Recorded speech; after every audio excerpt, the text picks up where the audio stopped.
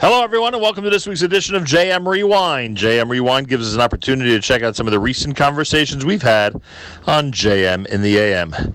Rabbi Meir Yedid was a recent guest, author of the book The Power of Tranquility. It's an Art Scroll release, and it's phenomenal. Here's my conversation with Rabbi Yedid on JM Rewind here at the Nachum Segal Network. Well, Rabbi Meir Yedid is with us live via telephone. As I just mentioned to him off the air, I don't remember the last time that we have had such a reaction to a guest coming on the air.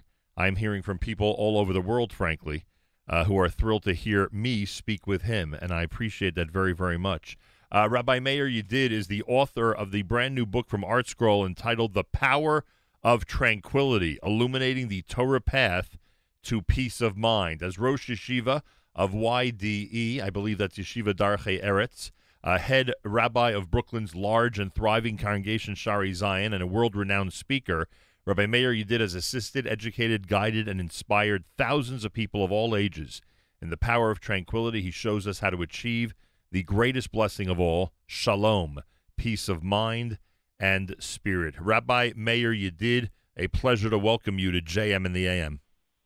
Thank you. Thank you for having me. Good morning. A pleasure. Why'd you write the book? So the truth, that's a good question. I wasn't planning on it, but I'm privileged to be part of the Syrian community here in Brooklyn.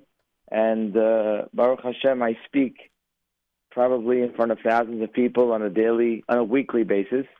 And I have a lot of shiurim over the years.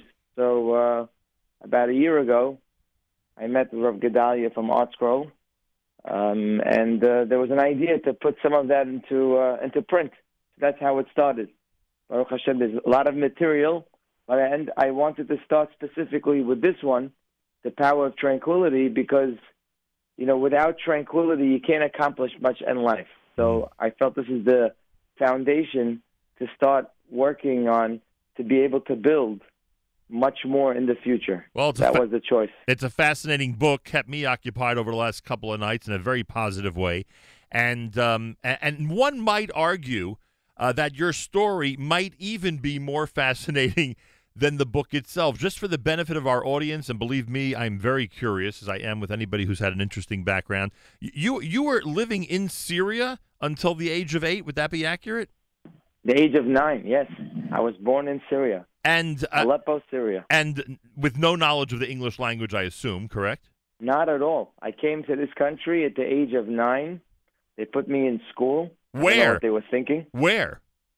In Magen David Yeshiva here in Brooklyn. Wow. And I didn't know a word of English at that time. No, not even the ABCs. You were already comfortable with English by the end of elementary school? Like, did it take a long time or a relatively short time? I guess at a young age you learn quick, so Right. Probably took a couple of years to get comfortable.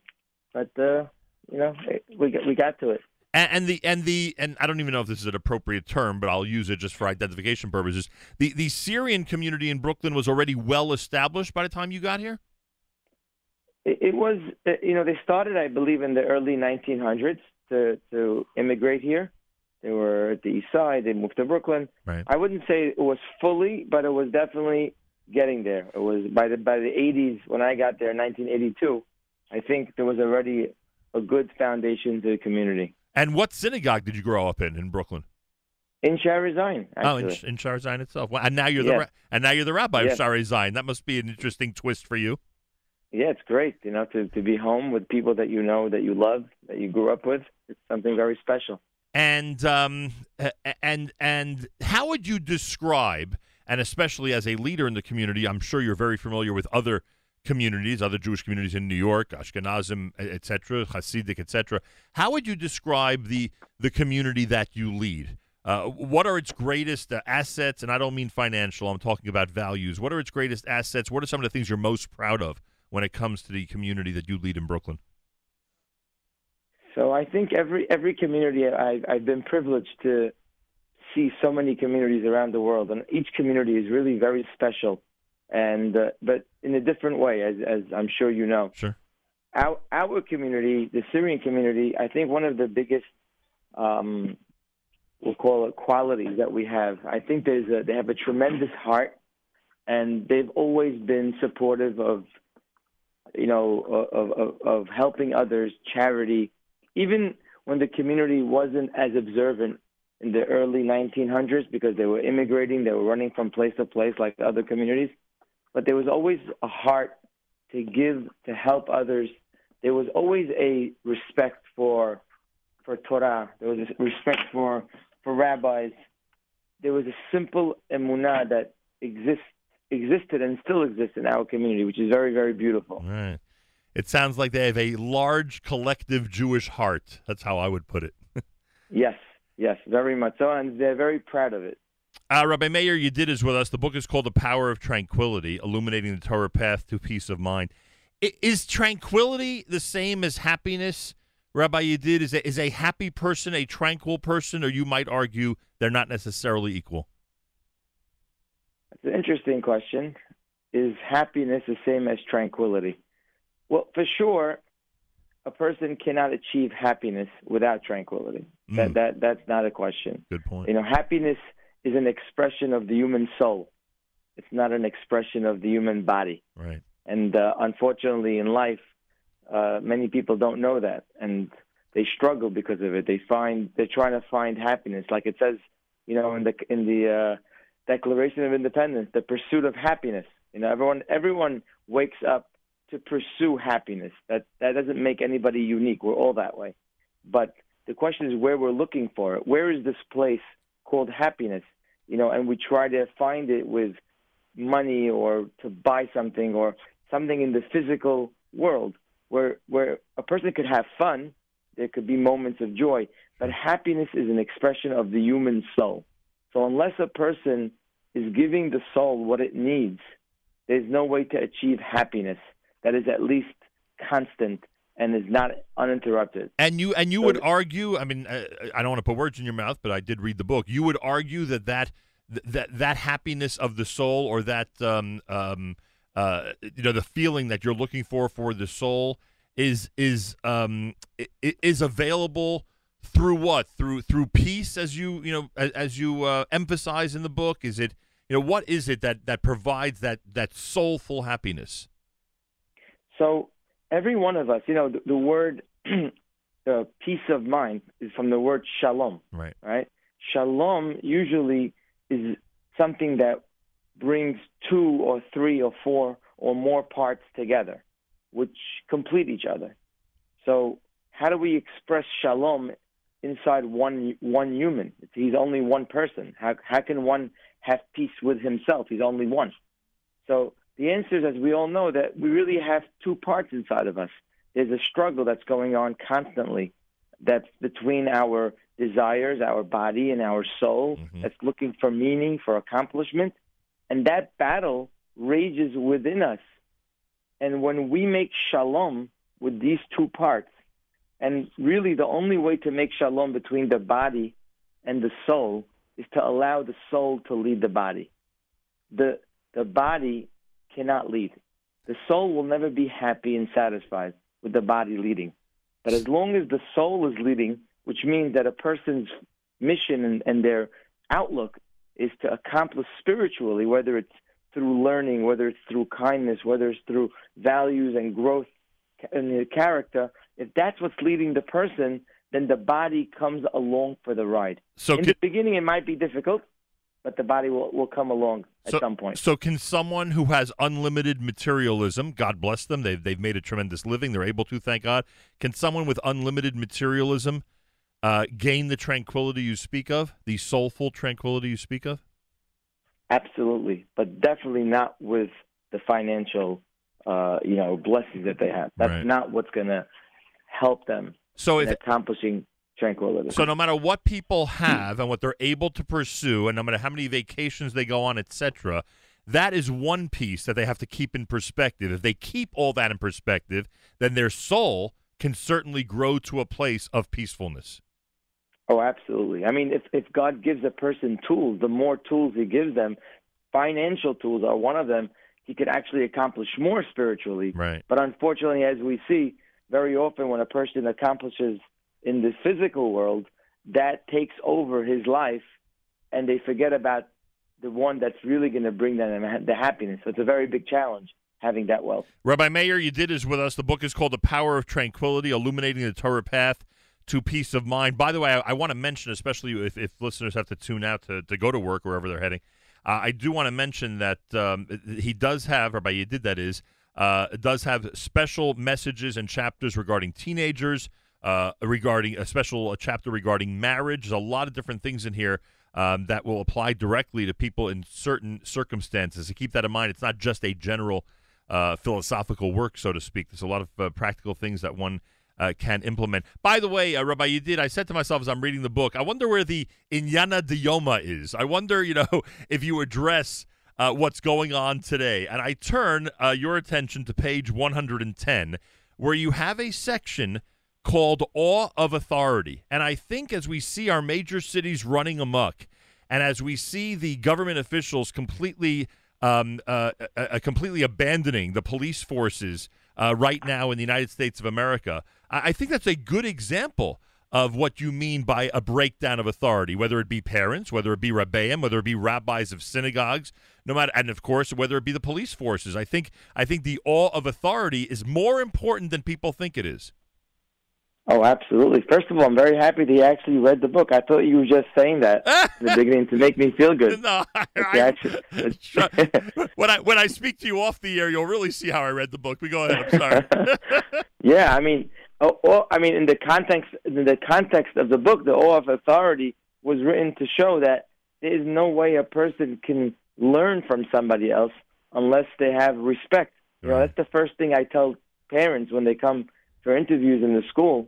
That in whatever school they choose, that's their choice. Right. But they have to know that whatever choice they make, that school, in the eyes of their children, have to be like Moshe Rabbeinu. That the rabbi of that school, the Rosh Yeshiva of that school, has to be in their eyes like perfect. But we have failed. You only could learn from people that you respect. But we have failed at that so terribly. I mean, the police is one example, but we, even in our own community, have failed at that. How many people come home Shabbos morning and the first thing they do is criticize the rabbi to their families? That's an absolute spiritual suicide for a family. There's nothing worse for a family than to be discussing things that lower the respect of the rabbis or the authorities in their community, because that automatically gives the children and the people, not only children, they give them a bad feeling, which guides them to the other side, which is not good. Because we don't realize sometimes as parents that we're giving tools to our children of how to operate out there in society. You mentioned in the marriage chapter about relationships, how the teenage years should be, training a young man or young woman, how to view and how to keep relationships in perspective that will help them when they get into their 20s and start a real relationship with a spouse, etc. We don't realize sometimes as parents that all of this investment during the teenage years of our children is so vital. And this example that you gave in terms of, how we speak, and I'm not saying that rabbis and teachers don't make mistakes. Of course they do. But there's a way. But there's a way to handle it, and there's a way to have your child keep perspective that that if someone of authority does make a mistake, here is the procedure of how we go about things. I'm going to tell you a great story. Now, sure. It happened here in our yeshiva a few years ago. One of the principals called me, and she told me a story that happened to her. That in her old school, that there was a child. I think it was in 7th grade, who was not behaving properly, and the principal warned this child that if they continue this behavior, they're going to demote them down to 1st grade. And that's what happened. And that boy spent an entire day sitting in 1st grade, which was obviously extremely embarrassing for him. Right. And when he got home, he told his mother. And his mother said, well, what did you do? She said, well, he told her what he did. She said, well, I guess that's what you deserve. And that was it. Wow. She did not. But then the great part of the story is that night, that same parent called the principal and blasted them. Right. So that's a parent should always remember that. Right. That there's what you tell the child, that authority is important. But if there's a problem, like you said, we're not perfect. Right. And sometimes we make very big mistakes. But address it with the person. Don't lower the person. I think it's in your book, and I say it like that because I think I've seen other authors say it. The final words we say, and I know that different traditions are different, but essentially, the final words we say in Tefillah are Oseh Shalom B'Mromav, Hu Yaseh Shalom Aleinu V'Al Kol Yisrael, Amen. And we're not just talking about security for the land of Israel. We're talking about the shalva, the peace, the shalom that you write about in the book, right? That's the ultimate thing we want from God. We want to be able to exist in life with that inner peace that you describe. Oh, absolutely. I mean, the reason why we end off our prayer, imagine we stand in the Amidah and we ask for so many beautiful things that we need in life. We need wisdom, we need health, we need parnasa, we need so many things. And, when you look at the Amidah, everyone knows that the beginning is praising God, and then the middle is asking for our needs, right. And in the end, it's hoda'ah, it's to thank Hashem. But very few people realize that there's a bracha in the end called Sim Shalom. Right. Sim Shalom is not thanking Hashem. What is it doing in the end? Sim Shalom is asking for something. That should be in the middle. Why is that in the end of the Amidah? And I think the simple answer is because the message is no matter what you did in the last 5 or 10 minutes in that Amidah, whether you praised God, whether you thanked Him, whether you asked Him, and He gave you everything you asked for, if you don't have shalom in your life, then nothing is of value unless you have that peace. You cannot retain the blessings, even if God send them to you, unless you have peace in your life. And that's why I'm sorry. It ends off with that bracha. And I assume you would argue if a section of someone's life is not peaceful with their spouse, child, and not just relationships, but in general, if they have an inner struggle, they should be working on that. In other words, the goal it's not throw up your hands and say, okay, this is my fate, and my spouse or child's going to be like this. The goal is to pursue peace, right? Rodef Shalom. Oh, absolutely. And I think that if we look at situations where there isn't shalom with a spouse, with a family member, with a business partner, with a community member, usually it starts when the person themselves, within themselves, are at this war. When you have a civil war, right? We could appreciate this today. If there's a civil war in a country, it's very difficult to fight a war with another country. Right. You better be at peace first at home before you go out and fight with others. When a person is not at peace with himself, it's going to be very hard to get along with others. So really, when you have shalom within yourself, you have not only the ability to be happy, but you actually can have great relationships with the people around you. Rabbi Meir Yedid is with us, and this is America's one and only Jewish Moments in the Morning radio program, heard on listeners-sponsored digital radio around the world, the web at NachumSegal.com and the Nachum Segal Network, and, of course, on the beloved NSN app. The book is called The Power of Tranquility. I'm proud that ArtScroll has given our listeners an opportunity to get a discount, frankly, on this brand-new book by Rabbi Meir Yedid. When you go to artscroll.com, use promo code RADIO. Use promo code RADIO for your 15% discount and free shipping on The Power of Tranquility. Rabbi Meir Yedid is with us. One of the sections of the book I wanted to pursue with you is the reason I marked it is because we say it so often, and I think it's important for people to know what you've said about it. We talk about the pasuk. David HaMelech says, "May ayin yavo ezri." Right? He actually asks a question: where is my help? Where is my assistance? Where is my Yeshua going to come from? And you point out, why would he not just make a statement that, my help will come from the one above? Why ask the question? Could you expound on that for us, please? I think it's such an important pasuk that's said so often. I think it would be helpful to people to know how you approach it. Beautiful. So the pasuk that we say is Me'ayin yavo ezri. From where will my help come from? Obviously, David HaMelech is expressing a person who is in a difficult, challenging situation, who doesn't see the light at the end of the tunnel. And he's asking, Me'ayin, from where will I get help? And he answers, Ezri me'im Hashem. My help will come from Hashem. So I have to rely on that. Of course, I make my hishtadlut, I make my effort, I work hard, I try to solve the problem. But at the end of the day, my eggs are in his basket. So like you asked beautifully, why did he just say, my help comes from Hashem? Right. Why does he have to ask the question? So I think one of the answers to this question, perhaps that's what's in the book. I don't remember exactly. Yes. You maybe by now know better than me. But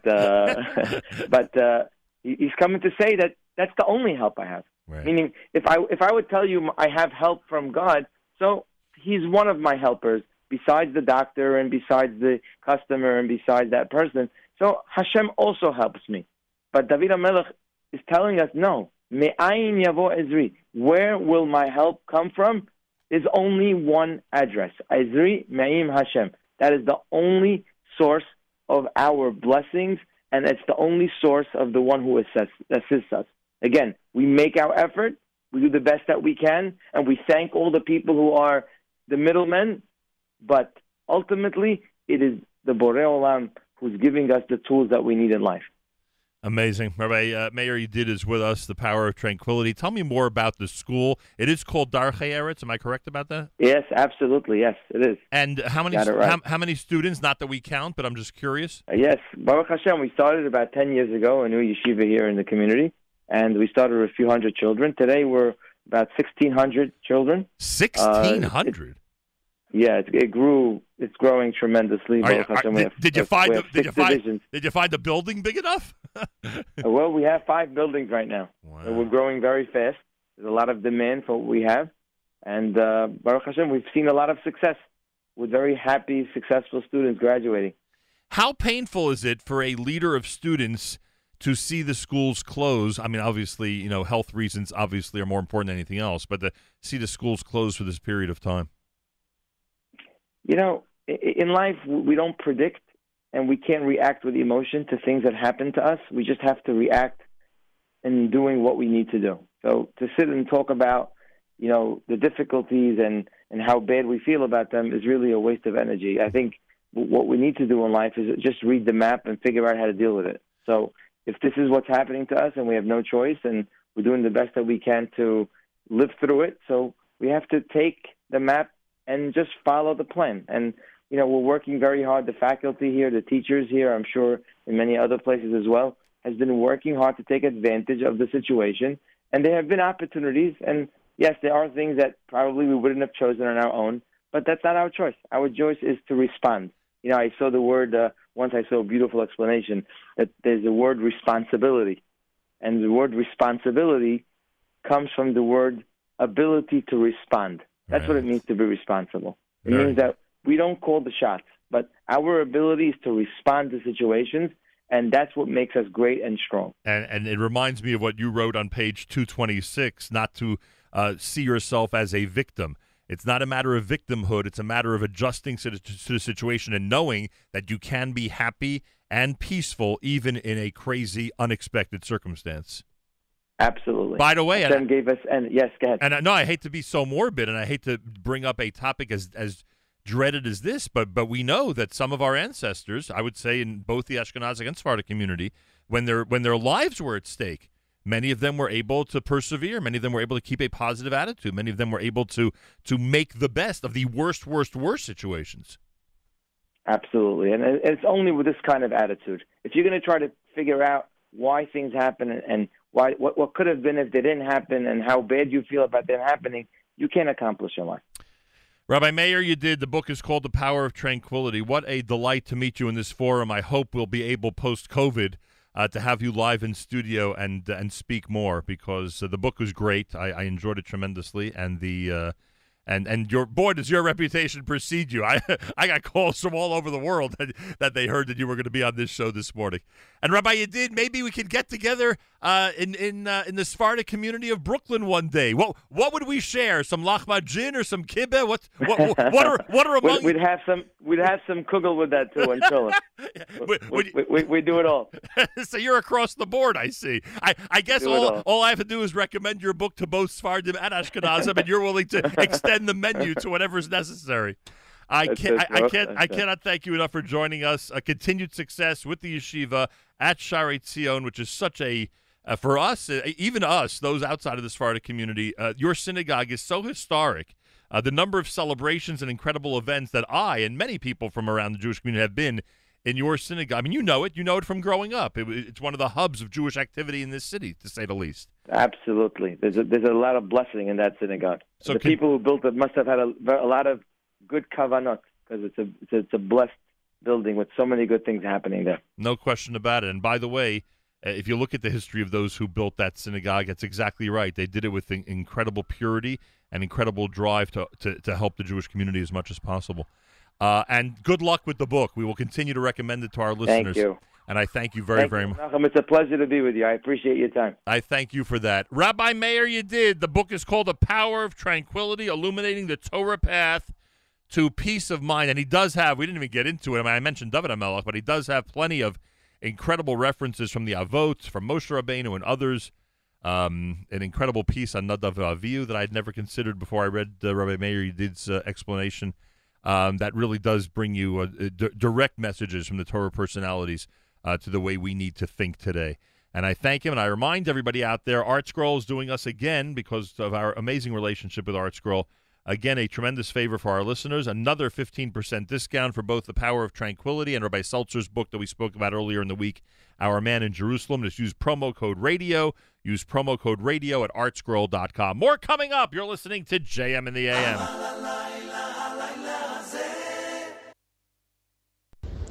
That was my conversation with Rabbi Meir Yedid. Coming up next, my conversation with Rachel Berger of Nefesh B'Nefesh. What's the workforce like and the availability of jobs in Israel right now? Rachel Berger has the answers. Here was my conversation with her last week on JM in the AM for you on JM Rewind on the Nachum Segal Network. JM in the AM. Well, for those of you who missed my announcement earlier, let me read it one more time before we introduce Rachel Berger. It is cause to celebrate. Not many causes to celebrate over the last couple of months. But this is a cause to celebrate. 51 Olim landed this morning as part of a Nefesh B'Nefesh group Aliyah flight in Israel. The flight follows a record-breaking month in Aliyah, with May of 2020 showing a 100% increase in North American interest in Aliyah compared to last May. April was a 50% increase compared to last April. May is the highest recorded month of Aliyah application that Nefesh B'Nefesh has experienced in the 18 years since its founding. In May, 800 families and singles submitted online applications out of a total of 1,007 that were downloaded. In comparison, 424 last May. The average age of May's applicants, and this may really be the reason to celebrate, the average age of May's applicants, 28 years old. About two-thirds of these submitted applications were for an expected Aliyah date in 2020, in the next 6 months, which is unbelievable. Rachel Berger is Director of Employment for Nefesh B'Nefesh. She's spoken to us before about the unique vantage point that she has when it comes to Aliyah. I am sure this month has been quite interesting from her vantage point. Rachel Berger, welcome back to JM in the AM. Good morning. Thank you so much for having me. A pleasure. Does all of this that I just read and reported mean a lot of extra work for you now, or the extra work is coming down the road? I would say both. I've had more than, I would say every single week we have hundreds of phone calls with people who are exploring their Aliyah and want to know whether it's now or down the road, what their employment options are going to be. And many of them also are talking about bringing their jobs with them because the whole world of employment has changed with COVID. Right.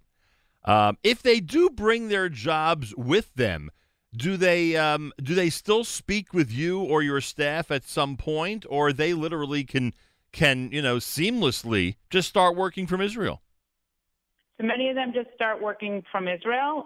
They may check in to discuss if they're freelancers getting additional work. And some people always check in because they want to know what their options would be if their current situation is terminated and they need to have another plan once they're here.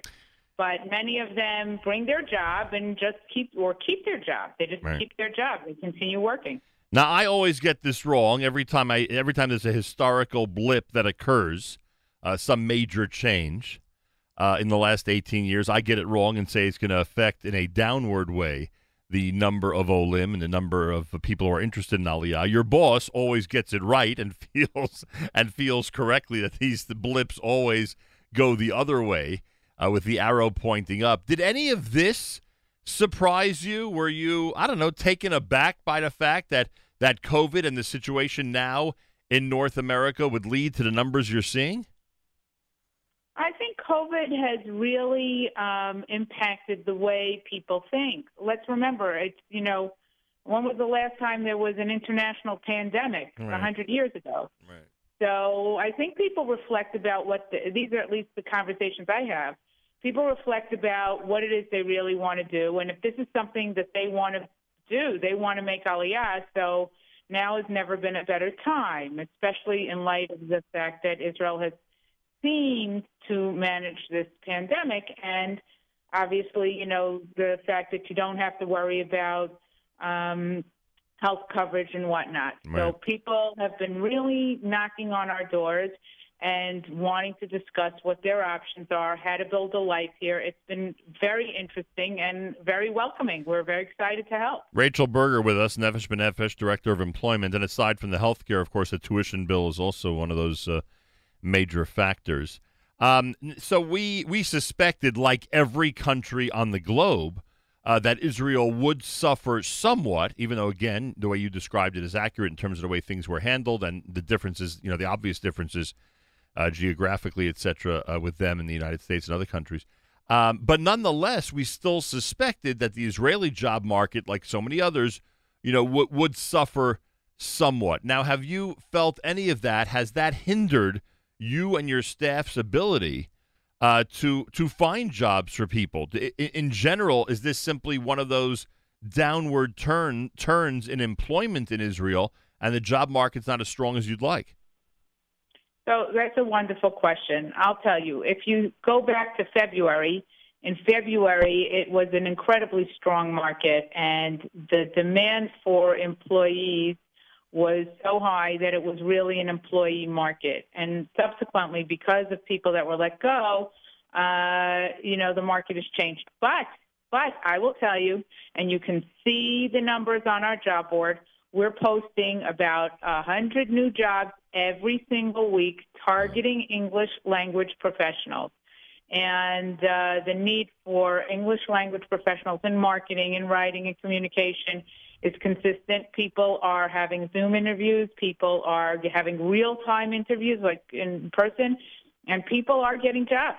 They really are. I thought it would get a bigger hit than it is. I think there are a couple of factors. One factor is that the large companies are still recruiting. But there's something else that's going on in Israel that, especially in the tech center, there is a lot of infusion of funds from the government, and the government keeps that engine running. So it's also the fact that people have business. It's also the fact that there are large companies in Israel, Amazon, Facebook, Google, that are recruiting, Checkmark, like a lot of companies. And it's also the fact that anybody can go and look on the Israeli government websites to see the support the Israeli government gives to companies. Is that job board easily accessible on the NBN website? It is. It's at www.nbn.org.il/job board, and you are welcome. Everybody is welcome to peruse it. You get to have a sense of just what is going on in the market for English language professionals. Rachel Berger is with us. You've filled in the blanks for us in the past. I've said, what is the best, or I would say it differently. If you're in this industry, now's the time to come. And you've filled it in the past. If you're a doctor, now's a very good time. If you're a nurse, now is a good time. Is if you're in the tech industry the only answer now, or are there other ways you would fill in that blank? No, I would say every professional. If you're a nurse, it's a good time to come. If you're a doctor, it's a good time to come. If you're a PT, it's a good time to come. If you're a social worker, it's a good time to come. Really, I would say that every industry is searching. It's just we love it when it's, an employee type of economy, when the employee can just have such choice of 5, 6, 7 roles because they're so in demand. And now it's regular, I don't want to say regular economy, so the economy obviously has taken a hit. Right. You just have to be on top of your game. I'm coaching tons of people. If you're on top of your game, you're getting offers. You're getting offers, and people who talk to me will say to me, I want a specific offer. And I'll bounce back and say, are you sure in this economy you're going to hold out for this specific offer? And they'll say, yeah, I am. I'm like, well, okay, more power to you. Right. Maybe you know something I don't know. But people are getting offers. That's really important. Years ago, we spoke about commuters, people who literally lived in Israel but were, in the U.S. 10 days out of the month, 2 weeks out of the month, whatever it happened to have been, 2 days a week, whatever it was. Now, of course, it has become more obvious because of what we're going through here that there would be less commuting necessary in many of these professions because, again, people now are proving they can, be whatever number of miles away and still do their job. Is that handful of people that were commuting at that time now going to increase like crazy, or do you think that the only thing that's really going to increase in terms of those who keep American jobs is that other category of people who are working remotely and almost never will have to travel to the U.S.? I think that the remote workplace is going to boom. I've been on a number of international webinars, not only Israel-based webinars, and I'm not the only one saying it. I mean, the big companies are saying, please don't come back. And if you look at Business Insider, Forbes, this is going to impact, I believe, the way we work. And I think it's going to impact Olim and Aliyah because people can not only bring their job with them, they can get their next job with them. Right. On one hand, there's the side of looking at, the Israel economy and saying, hey, what do I offer and how can I find a job? On the other side, there's let me have the whole world at my fingertips, and something that was probably happening anyways in the digital age, because we're in the digital age, something that was happening anyways was the concept of remote work, and it was getting more accepted. But now with COVID, people say, wow, this is a real solution, and people love working from home. Not everybody, obviously, right. But you read articles about it, and I think that if people have good services to offer and good skills to offer, then they can bring a job with them and they can commute easily. On these webinars that you mentioned you're part of, I mean, do the bosses ever discuss how difficult it could be to monitor the work of those who are working remotely, or essentially, it's all about the bottom line. If the job gets done, they don't care how it gets done? So, first of all, there's software today that monitors how your workers are working. And second of all, there is a ton of business being done now dealing with teamwork and managers who manage their workers that are remote. There are startups that are working in this field as well. So since this is something that's happening, the industry knows how to find the tools it needs to make it happen. Is the Nefesh B'Nefesh building still going to exist, or is everyone going to be asked to work from home? Actually, we are working in the Nefesh B'Nefesh building because we have a lot of collaborative meetings that are in person that we need to take care of and meet with each other. But sure, there's also people who are working from home as well. I think that this whole experience that we as humanity is experiencing now is going to have a great impact. I mean, I think it's going to leave a certain impact on the way we run our life, and I think it's a huge opportunity for people who want to make Aliyah. By the way, and there's a reason why I'm reading it, you'll see in a second, but let me just mention that today's Aliyah group, only 51 people, I say only because of what I'm about to say. Nonetheless, the group moved to Jerusalem, Tel Aviv, Ranana, Bat Yam, Petach Tikva, Beersheva, Ramat HaSharon, Bnei Brak, Yavne, Carmiel, Katzrin, Kiryat Chaim, Mazkeret Batya, Meitar, Netanya, Netivot, and Pardes Chana. My point being that these 51 people, now are representing all these different communities in Israel. Again, it's not only an issue of working remotely and therefore I could leave the U.S. and move to Israel. It's an issue of working remotely. Now I could live anywhere I want in Israel. How many people are tethered to I need good commute to Tel Aviv, I need good commute to Jerusalem, etc. Now literally the entire country, beckons. No, right. Exactly. And not only that, that also means that whatever your budget is for real estate flips it up. That also means that if we have people going to many, many different areas, you start to make the English language book club. You start to make the program that, allows you to have community and continuous community in addition to your new Israeli community. Pretty amazing. No, I think it's going to have a profound effect. Pretty amazing, I'll tell you. The numbers are just remarkable. I wonder what June's going to look like. You have any indication, by the way, about the first 9 days in June if this trend is continuing, or you're not sure?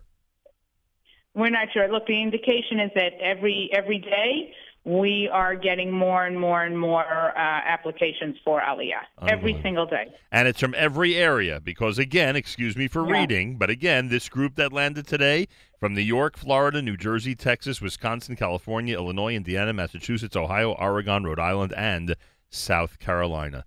Pretty amazing. All right, best resources. You mentioned earlier the nbn.org.il/job board. What else should people know who are looking to turn People should write us employment@nbn.org.il. We are so happy to answer your questions, get you started, get you thinking in any way that we can help. And, of course, 1-866 number that you advertise all the time. Call us. We're here for you. Even if it's just to explore your options, just to have that initial conversation to see what your possibilities are. That's why we're here. We're here to help you make your Aliyah happen. Yeah, boy, you've helped a lot of people, that's for sure.